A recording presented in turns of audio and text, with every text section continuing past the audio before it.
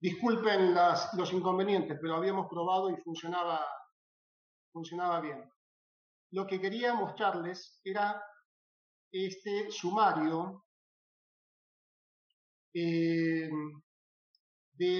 lo que podríamos exponer. Es un poco pretencioso, pero podríamos ver 6 puntos en nuestra exposición.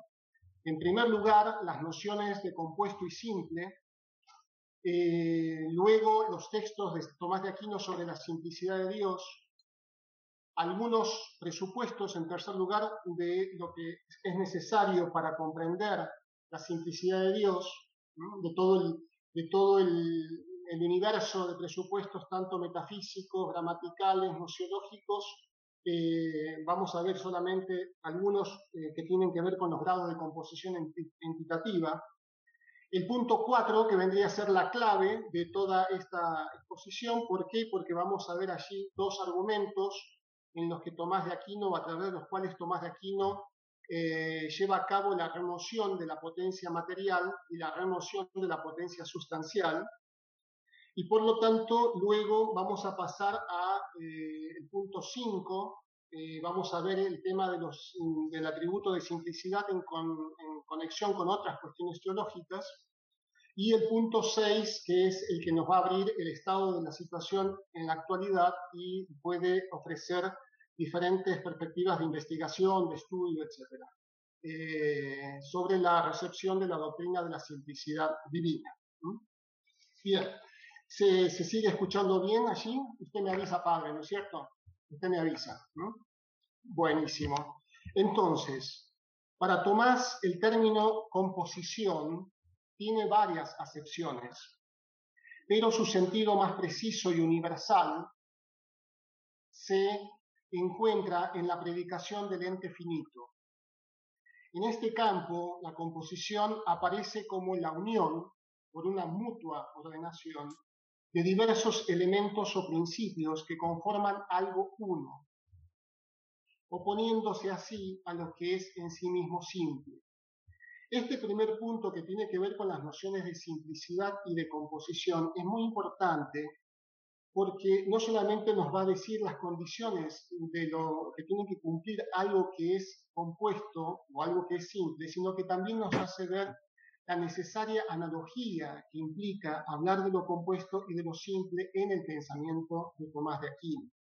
Y eso a su vez nos va a hacer ver algunas limitaciones en el abordaje contemporáneo de la simplicidad divina, en donde precisamente se cometen algunos excesos al considerar la simplicidad como la ausencia de partes o la simplicidad como la carencia de distinciones. Y en eso, pues precisamente no es suficiente unas expresiones de esa naturaleza desde la enseñanza de Tomás de Aquino. Entonces, el ente de experiencia, ¿no?, posee diferentes grados de composición, de modo que el adjetivo compuesto cobra un matiz fuertemente analógico que no se puede obviar al estudiar la simplicidad divina. En efecto, no es lo mismo la composición de materia y forma que la composición de sustancia y accidentes.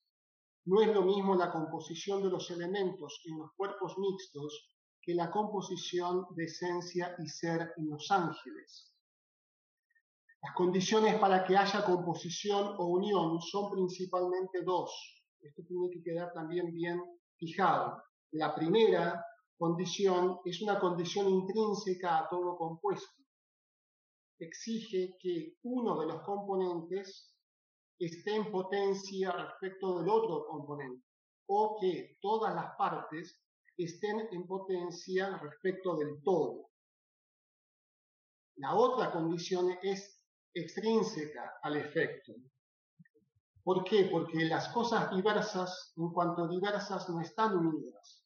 Por lo tanto, es necesario un principio extrínseco, una causa eficiente de la unidad de esos compuestos, ¿no?, de esos componentes.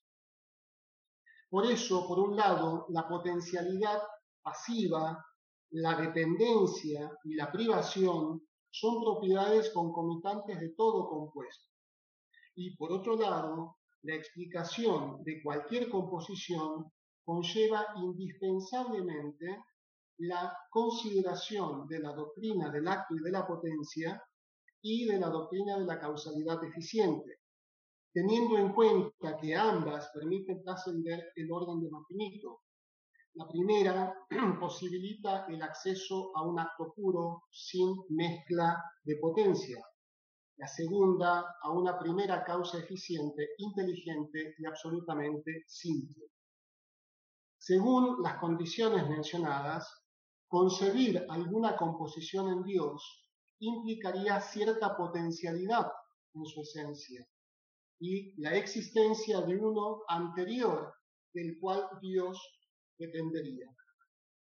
Contra lo primero, Santo Tomás sostiene que Dios es primer ente, lo que significa que es acto puro, sin mezcla alguna de potencia. Contra lo segundo, prueba que Dios es primera causa eficiente, es decir, que no hay otro que lo preceda causalmente.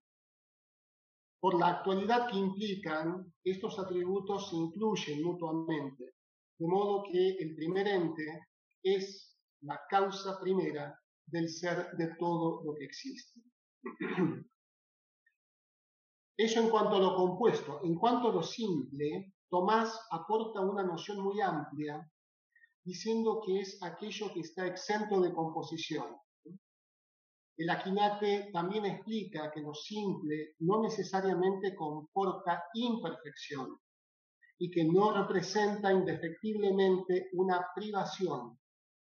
Esto es muy importante por las posiciones contemporáneas que se han dado respecto de la simplicidad de Dios. Se piensa a veces que la simplicidad es carencia de contenido, ¿no? Y por lo tanto implica imperfección.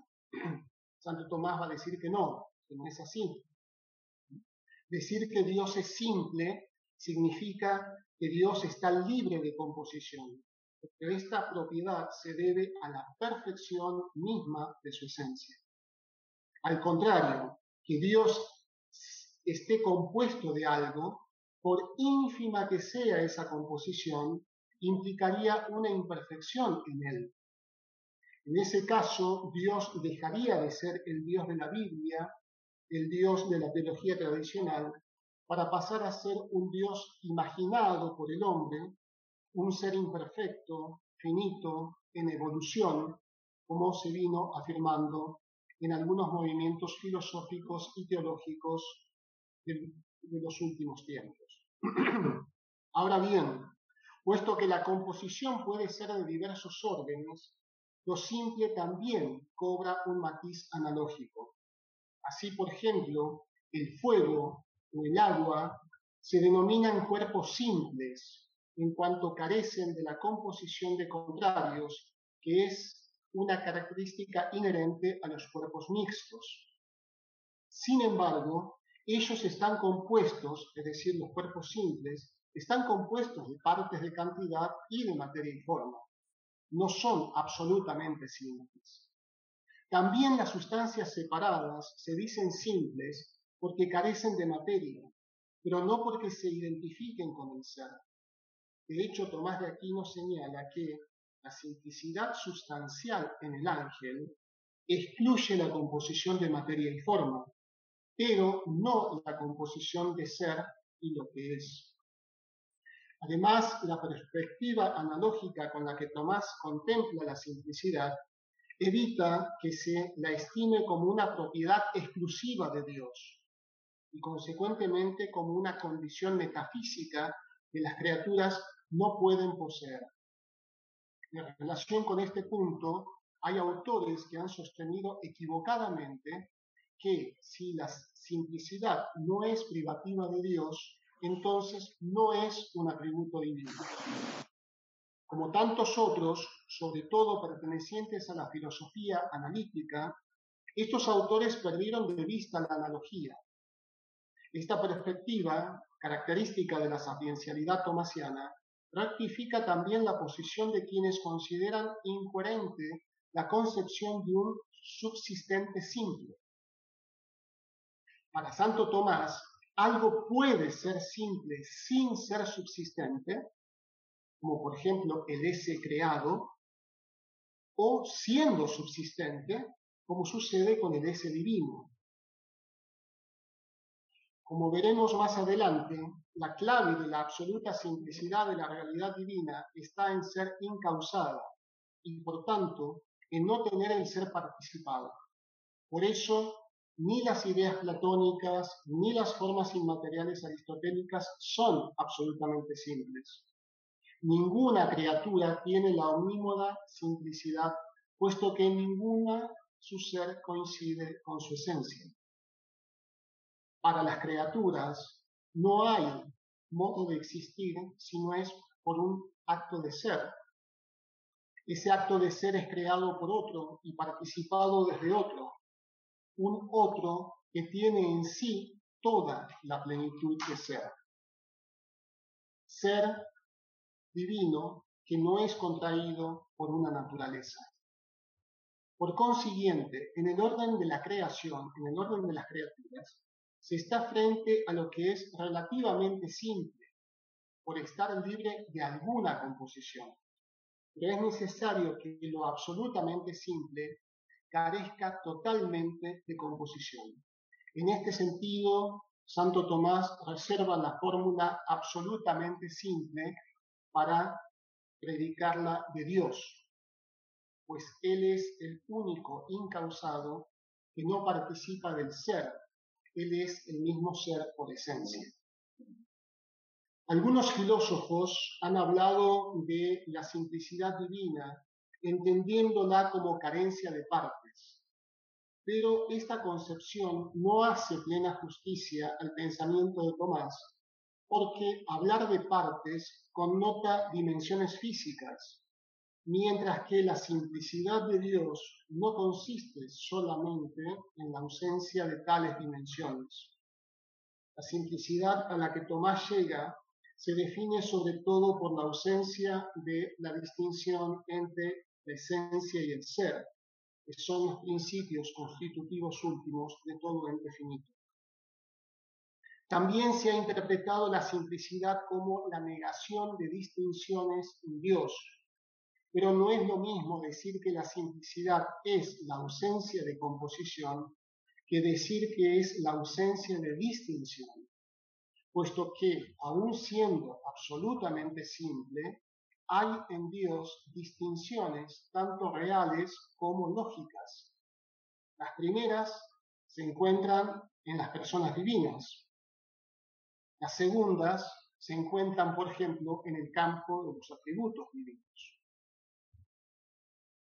Pasemos ahora al segundo punto, es decir, vamos a ver cuáles son los textos que Tomás dedica a para tratar sobre la simplicidad divina. Son básicamente estos 5 textos que ustedes tienen en pantalla, del comentario a las sentencias, la suma contra gentiles, el compendio de teología, la cuestión disputada de potencia y la suma de teología.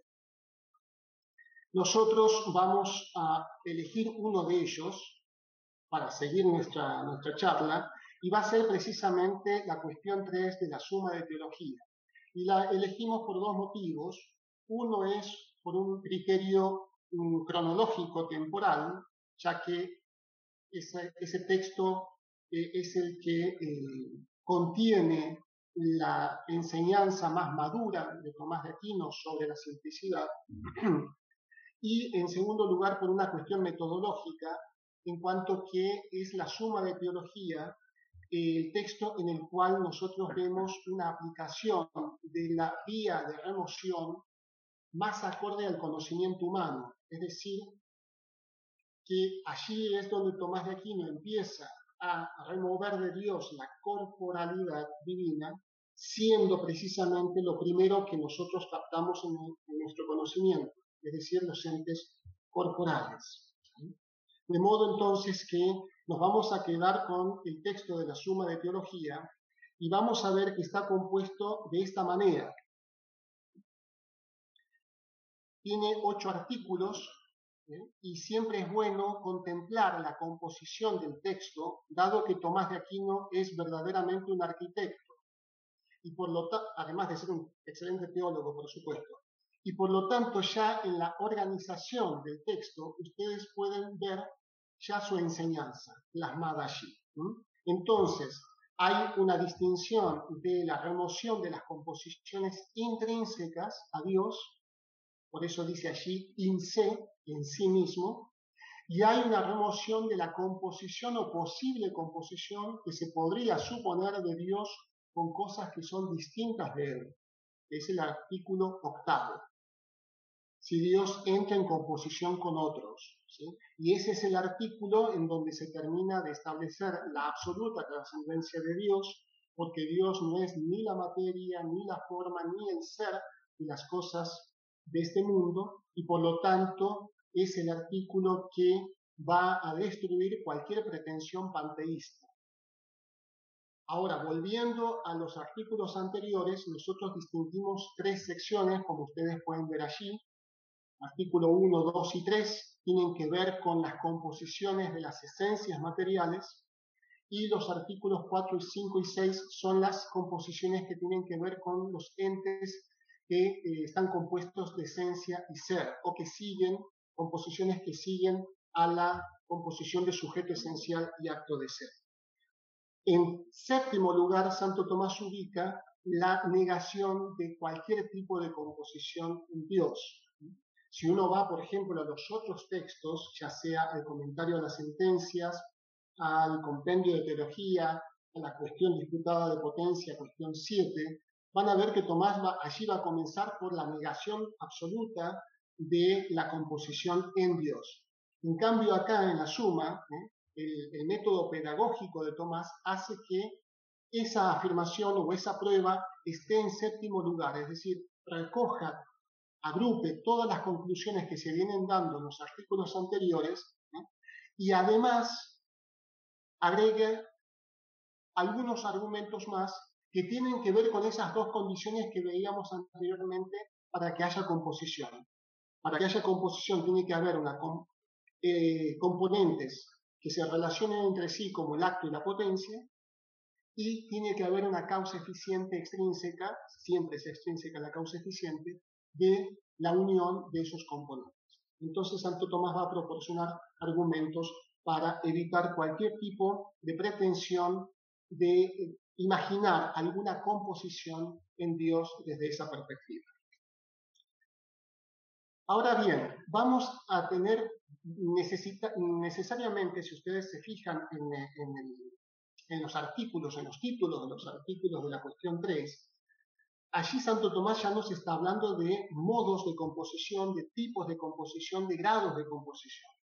Por eso que tenemos que ir a este esquema.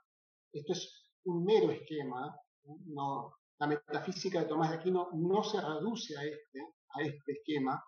Esto es un mero esquema instrumental para que nosotros entendamos que la cuestión 3 está presuponiendo una serie de composiciones en el ente finito, comenzando por la composición de esencia y ser, luego la composición de sustancia y accidentes, dentro de la sustancia la distinción de la naturaleza de la sustancia respecto del supósito, y luego la distinción de sustancias que son materiales y por lo tanto compuestos y dimórficos, y de sustancias que son inmateriales y por lo tanto que son espíritus. El acto de ser, como ustedes ven allí, está connotado permanentemente en cualquier nivel de análisis de la composición del ente finito. O sea, nunca deja de estar el acto de ser como un principio último de composición en los distintos niveles de análisis del ente finito. Entonces, esto es lo que necesariamente hay que tener en cuenta, o en todo caso es dentro de los presupuestos, como decía, tanto metafísicos, nociológicos, gramaticales, que necesitamos para aproximarnos al contenido de la cuestión 3 de la Suma de Teología. Este es uno de los aspectos. Si nosotros no tenemos en cuenta estos aspectos, no vamos a entender, no vamos a poder entender lo que Tomás de Aquino enseña cuando habla acerca de la simplicidad de Dios. Por eso entonces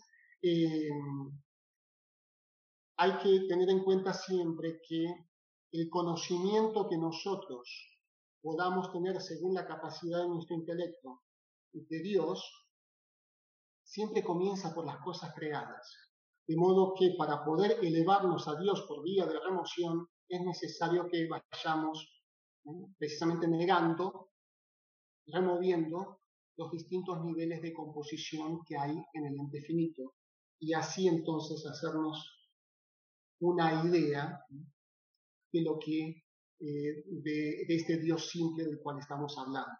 Sabemos que podemos afirmar que Dios es simple, lo podemos afirmar con total verdad que Dios es simple, pero dada la esencia divina y la limitación de nuestro conocimiento, no sabemos cómo sea esa simplicidad en Dios.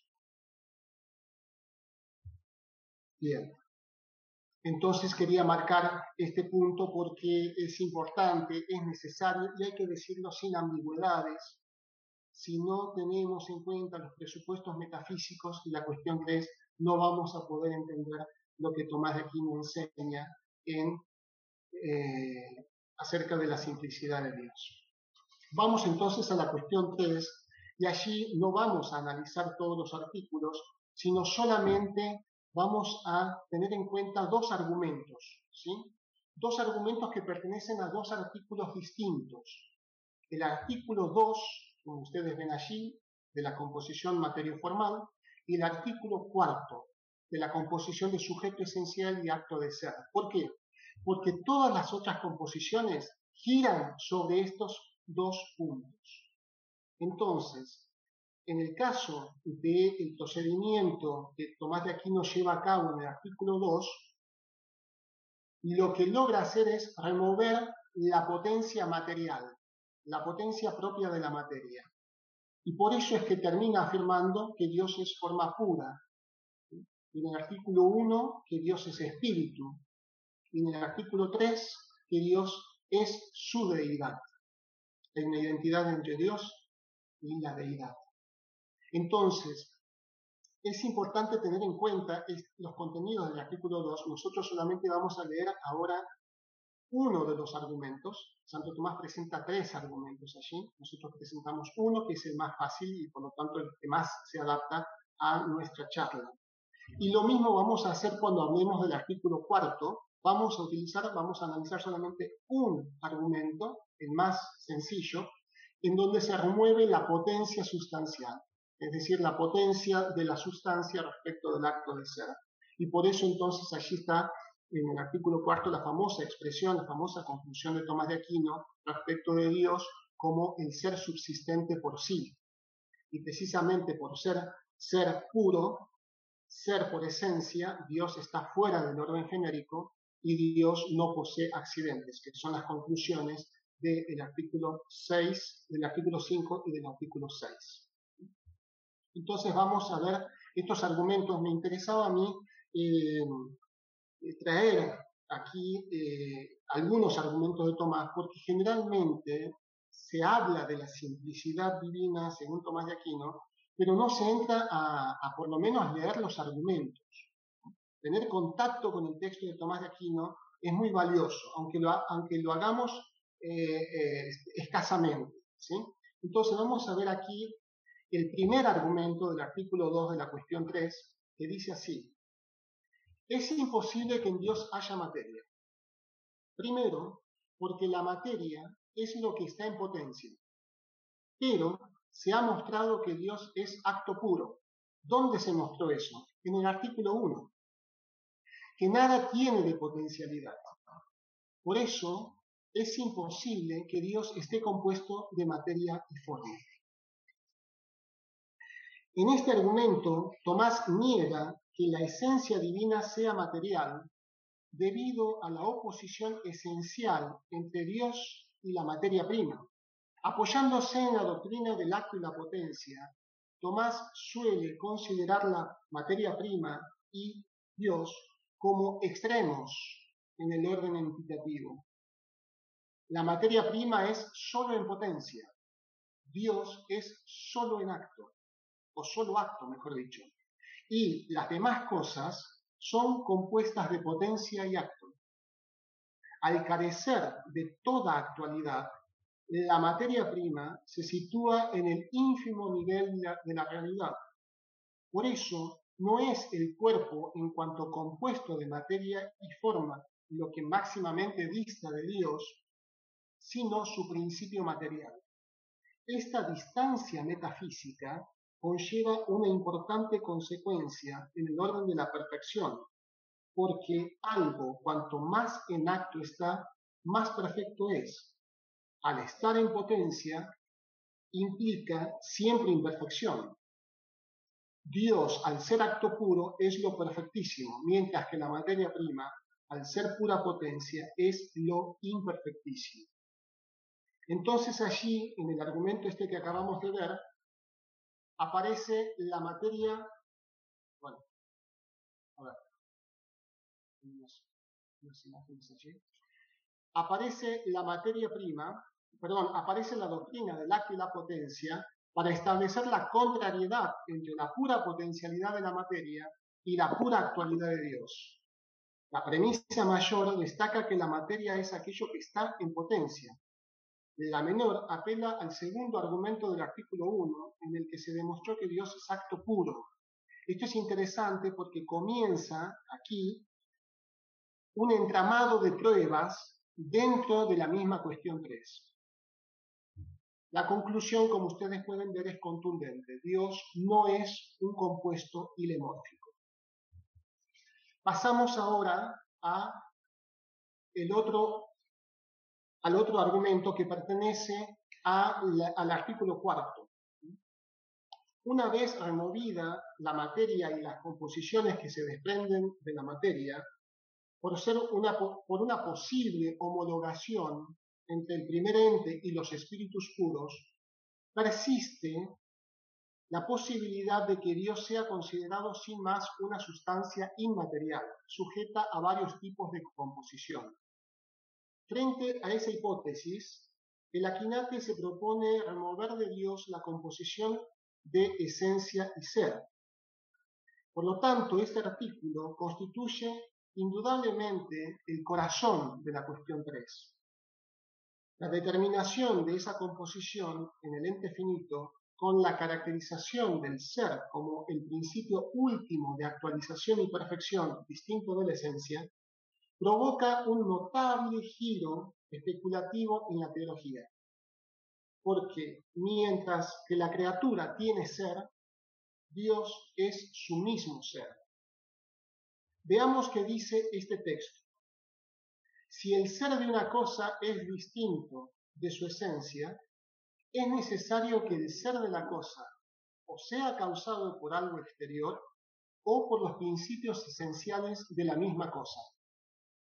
Pero es imposible que el ser sea causado solo por los principios esenciales de la cosa, porque ninguna cosa que tenga el ser causado alcanza para ser causa de su propio ser.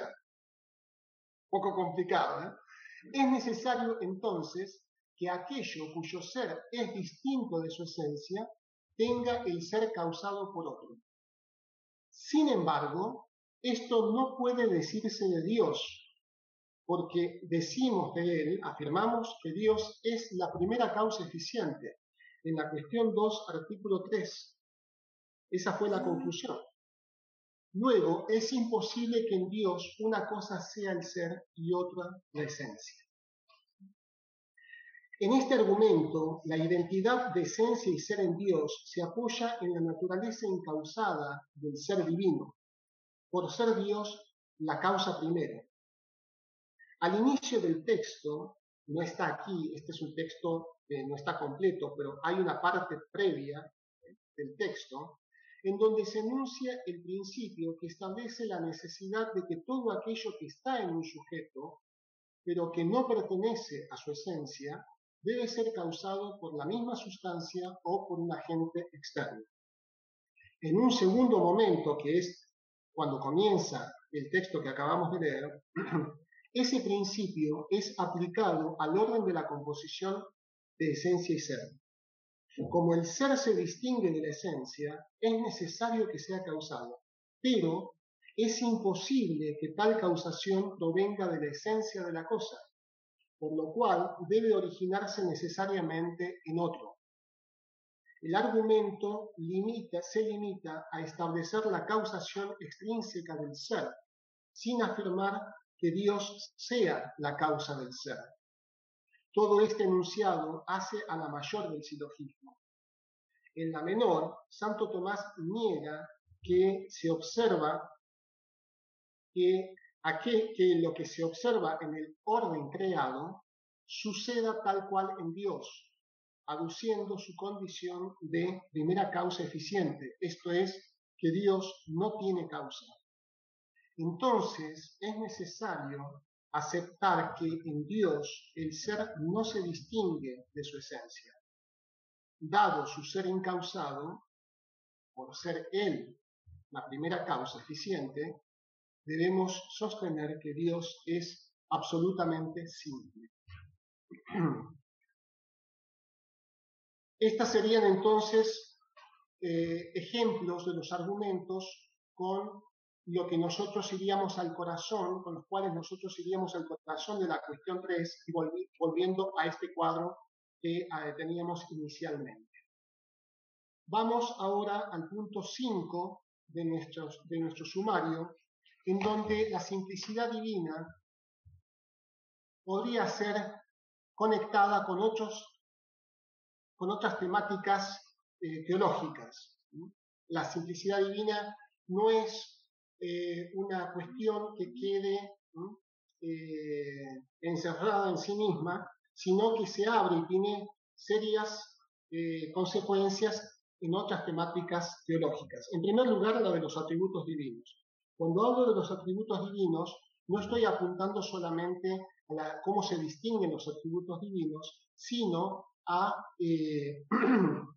cómo atributos como por ejemplo la infinitud o la sabiduría, en alguno de sus argumentos incorporan las conclusiones de la simplicidad divina.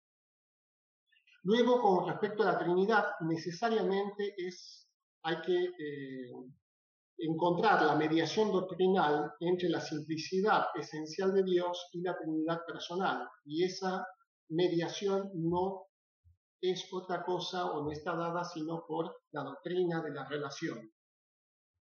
En el caso de la creación, también tenemos problemas que se pueden crear a la hora de comparar el efecto, la criatura, con el creador, porque tenemos un efecto compuesto que procede de un principio causal simple. Y también lo que hoy en día está muy discutido es la naturaleza de la relación que Dios tiene, que Dios guarda con las criaturas. Y también en Cristología se podría hacer una conexión con la simplicidad divina, porque la encarnación del Verbo implica la unión de la naturaleza humana en la persona del Verbo. Estos son algunos de los aspectos, no todos. También se puede hablar de la simplicidad divina en relación a la espiritualidad, por ejemplo, cuando se la lee a la luz de la virtud de la veracidad o de la simplicidad de corazón, etcétera, etcétera. Entonces, es una temática que se conecta con muchísimas otras temáticas y que no siempre han sido trabajadas o estudiadas, investigadas, en plena conexión, en plena sintonía con los Tomás de Aquino. Y por último, con esto termino, quería señalar la suerte de la doctrina de Santo Tomás de Aquino después de Santo Tomás de Aquino, es decir, cómo ha sido recibida esa doctrina por los autores inmediatamente posteriores a Tomás. Podemos señalar, por ejemplo, el caso de Duns Scoto, para quien hay una compatibilidad entre la simplicidad divina y una distinción que él llama distinción formal entre los atributos divinos. De modo que eso es un planteo que no va a descansar hasta el día de hoy, eso es interesante saberlo. Y otro autor, casi inmediatamente posterior a Tomás de Aquino, como Guillermo de Ockham, que en algunos tramos de su exposición sobre la simplicidad divina lo que hace es neutralizar algunos aspectos de la enseñanza de Tomás, por ejemplo, cuando él trata acerca de la extracategorialidad divina, él dice, bueno, no es suficiente que Dios sea simple, no es un motivo suficiente para decir que Dios está fuera del género, ¿no? Y lo dice explícitamente, no es fácil probar que Dios esté fuera del género. Entonces, todas estas cuestiones que tienen que ver con la distinción de los atributos divinos, la pertenencia de Dios a un género, son temáticas que se van a continuar posteriormente discutiendo. El punto D, los representantes de la tradición tomista, es decir, los comentadores, intérpretes de Tomás de Aquino, que nosotros lo tenemos en este cuadro, los principales, Capriolo, Cayetano, Domingo Báñez, Juan de Santo Tomás, todos ellos han tratado sobre la simplicidad divina, asumiendo las discusiones del momento en que escribía sus obras, pero, como digo, va a haber una prevalencia de tres temáticas importantes en sus obras, ¿no? Cuando tratan acerca de la simplicidad divina. Uno va a ser la composición del ente. ¿Cómo se entiende esto de que Santo Tomás considere que el ente se compone de un sujeto esencial, de una esencia y de un acto de ser? Todos ellos van a discutir eso de manera extensa. Otro tema sobre los que van a discutir cuando traten sobre la simplicidad divina es cómo se distinguen los atributos divinos. Y el tercer tema sobre el que van a discutir también es si Dios pertenece o no a un género. Estos son problemáticas que llegan hasta hoy. Fíjense, en el orden de la filosofía analítica o en el orden del tomismo aristotélico, también se sigue discutiendo en la actualidad cómo es que hay que entender esto del acto de ser según Tomás de Aquino. Luego, el punto C, la continuidad entre los teólogos de la Reforma. Estos son estudios que se están haciendo en estos años, cómo ha habido una continuidad de la doctrina de Tomás de Aquino en algunos teólogos. También ha habido polémicas entre ellos por unas malas interpretaciones de la Sagrada Escritura, pero es interesante saber que los teólogos reformados no negaron la enseñanza de Tomás de Aquino. El punto D, que vendría a ser el más candente en estos momentos, es el despertar de la simplicidad en el siglo XX. Le puse ese título, ¿por qué? Y bueno, porque veníamos tranquilos, ¿no? La simplicidad divina venía en un estado muy apacible, hasta que en el año aproximadamente 1975-1979, algunos representantes de lo que se denomina el tomismo gramatical empezaron a despertar la cuestión de la simplicidad divina sin considerarla un atributo, sino más bien con una función gramatical. Es decir, de lo que se trataba era, la intención de Tomás de Aquino habría sido, según esta posición, delimitar, especificar el sujeto de atribución de los distintos predicados que se hacen de Dios. De modo que cuando, por ejemplo, se hable de la Trinidad, la simplicidad venga a moderar la posibilidad de que sean entendidos como tres dioses o como tres sustancias. Existía la simplicidad una función meramente gramatical. Luego la filosofía analítica.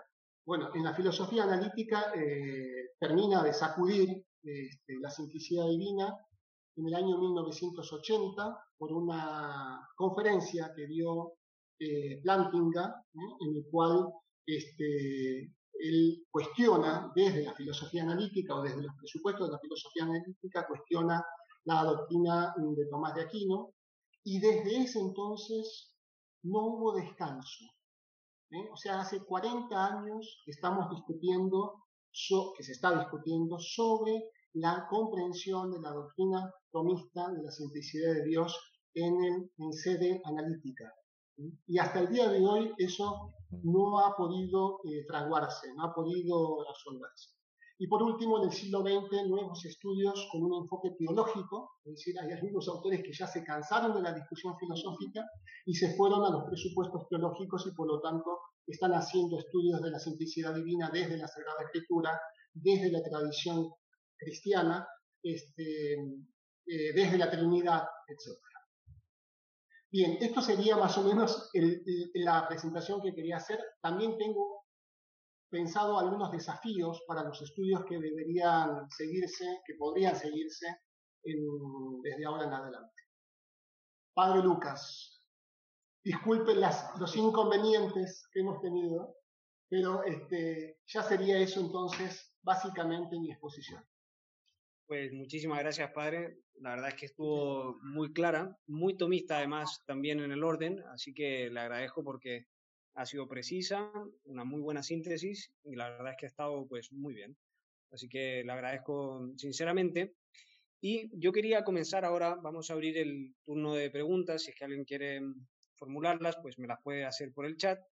Pero yo así como para abrir y para animar también a la gente pues que pregunta aquello que no se haya entendido, que quiera profundizar, yo le quería hacer una pregunta en relación justamente con este problema de la simplicidad divina y la creación, porque si podría desarrollar un poco cómo al hablar de la creación y al afirmar verdaderamente una alteridad entre Dios y lo creado, y en un acto voluntario por parte de Dios respecto a la creación, cómo ahí se puede siempre hablar de simplicidad, aunque de alguna manera, por ejemplo, la elección de crear supondría como algo que se le podría añadir, ¿no? O sea, si pudiese desarrollar un poco este problema, que además me parece que también es bastante contemporáneo con todo lo que es el problema de la teología del proceso, etcétera, etcétera.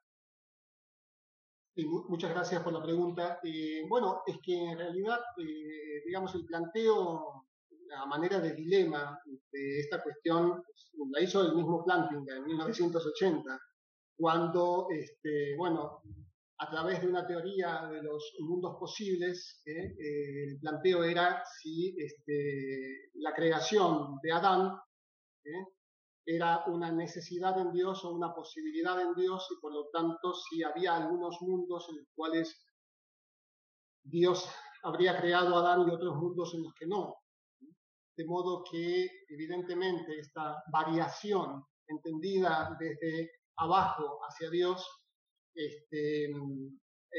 modificaba la concepción de una simplicidad divina. Bueno, mire, el argumento ese de Plantinga me parece que lo ha resuelto bastante bien un amigo nuestro, Agustín Echevarría, de la Universidad de Pamplona, en un artículo que ha salido publicado en la revista Espíritu hace unos años atrás. Y me parece que está bien porque directamente lo que muestra es en que en Tomás no existe ese dilema, sino que en Tomás hay una comprensión del intelecto divino y de la voluntad divina en la eternidad divina. De modo que todo lo que Dios ha pensado y ha querido, todo lo que Dios ha decidido, etc., bueno, convive en esa eternidad divina, ¿no? Entonces muchas veces nos olvidamos que hay una distancia una distancia enorme, infinita, entre la dimensión temporal en la que nosotros podemos establecer los dilemas y la dimensión de eternidad en la que están unidos todos los atributos, ¿no? De modo que creo que no habría mayor inconveniente, digamos, en los textos de Tomás de Aquino acerca de esa cuestión. Muy bien, pues muchas gracias. Yo creo que tenemos tiempo para otra pregunta. Bien que la formule. Está un poco vinculada con el tema de la simplicidad en este caso y la espiritualidad, y es si Dios es simple, ¿por qué nosotros somos tan complicados? Me dice. Y la pregunta también sería, ¿en qué medida también la vida espiritual, en ese tenderse a asemejarse a Dios, dice relación con estas, adquirir como una simplicidad, por decir así, que es propia de Él, ¿no? Exactamente. Sí, bueno, esto es maravilloso porque evidentemente hay una relación entre la teología de la simplicidad divina y los aspectos que hemos visto, que son bastante complicados, y la simplicidad del corazón, ¿sí? Esa simplicidad que implica veracidad, esa simplicidad que niega o rechaza en nosotros cualquier tipo de doblez. Entonces, la simplicidad de corazón es eso, ¿no? Tiene que ver con la intención, tiene que ver con la recta intención, tiene que ver con la virtud de la veracidad. Y hay una búsqueda en la espiritualidad cristiana de asemejarnos al Dios simple, volviéndonos nosotros también simples en el ejercicio de estas virtudes. De modo que hay, y por la participación en la vida sobrenatural, hay también una participación en nosotros, de manera de semejanza, de la simplicidad de Dios. Eso es totalmente posible. En los santos nosotros lo podemos comprobar con claridad. Juan Pablo, si puedes formular tu pregunta. Hola, buenas tardes desde Chile. Un saludo, padre. ¿Cómo le va? Y me quedo dando vuelta eso que usted dijo de la mala comprensión de la filosofía analítica, de la simplicidad de Dios. Me gustaría si pudiera ampliar esta idea de la simplicidad de manera analógica, porque los filósofos analíticos por definición son complicados. Y yo creo que por eso no entienden a Dios. Tengo un amigo en la universidad que es más o menos así, entonces si nos puede ayudar en eso. Mire, muchas gracias por su pregunta. Ese es el tema más polémico en estos momentos. En realidad, en general, se puede decir que la filosofía analítica, en general, no en particular, pero sí en general, no tiene problema con la simplicidad divina. Porque ellos ya han resuelto el problema. ¿Cómo lo han hecho? Pues debilitando la simplicidad. Ellos han debilitado la simplicidad. La simplicidad que ellos conciben no es una simplicidad absoluta, sino que es una simplicidad que se acomoda a la participación o de otros tipos de atributos, de modo que la simplicidad quedó disminuida, debilitada, no negada. El problema que subsiste detrás de la posición analítica no es un problema con la simplicidad, es un problema con la metafísica de Tomás de Aquino. Ese es el problema. Yo tengo acá una opinión de Kleinman, profesor que se dedica a la filosofía analítica, uno de los principales referentes de la filosofía analítica, y él mismo dice lo siguiente: para un importante sector de la filosofía analítica, la doctrina tomista de la simplicidad divina no tiene sentido. Su formulación es absurda. Esto se debe, en el fondo, a ciertos obstáculos conceptuales del análisis contemporáneo, que torna problemática la recepción de la metafísica tomista. En particular, la idea de que el ente finito se resuelve en dos coprincipios, sujeto esencial y acto de ser, constituye un verdadero desafío que hasta ahora incluso los analíticos no han podido terminar de entender. Entonces, ante esta situación se plantean al menos dos posibilidades. Algunos autores dicen, vamos a seguir insistiendo porque es posible que lleguemos a entender lo que Tomás de Aquino quiso decir con acto de ser. Y hay otros autores que dicen, no, jamás la filosofía analítica desde sus presupuestos podrá entender lo que Tomás de Aquino enseñó cuando habló del acto de ser. Y en eso estamos, en esa polémica todavía seguimos. Muy bien, pues muchísimas gracias. Yo creo que tenemos literalmente 2 minutos para hacer una última pregunta y entonces le vamos a dejar la palabra un momento, Alberto Quirós. Alberto, tiene que ser una pregunta de literalmente 30 segundos para que en minuto y medio pueda responder el doctor Juan José. Gracias, Padre Lucas. Mi pregunta es muy simple, porque hay un tema que recorrió, digamos, el arco de la exposición. Es el tema de la analogía. Decía usted, Padre Juan José, que hay algunos desafíos, ¿no?, para la investigación de la simplicidad divina para el siglo XXI, ¿no? Y me gustaría saber cómo vincularía esto con el asunto de la analogía. ¿Qué tratamiento tendría la analogía como un, ¿no?, método filosófico para abordar estas cuestiones que están pendientes? Muchas gracias, Alberto. Mire, hay cuestiones que necesariamente tienen que quedar de lado. Por ejemplo, la consideración de la simplicidad divina como una función, o valorar la simplicidad divina desde el punto de vista de la función que cumple dentro de una doctrina. Hablar de eso o encarar la simplicidad divina desde el punto de vista de la función implica básicamente tomarla como un dato. Por lo tanto, al que está hablando lo dispensa, fíjese, lo dispensa de abrir el tema, porque lo toma directamente como un dato.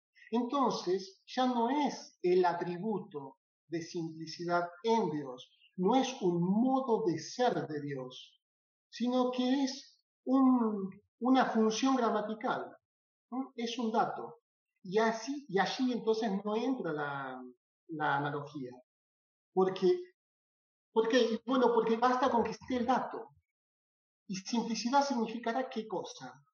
Y simplicidad significará falta de composición. Pero claro, a nosotros lo que nos interesa es decir qué tipo de composición es la que está en juego, para luego establecer qué tipo de simplicidad es la que estamos afirmando en Dios. ¿Sí?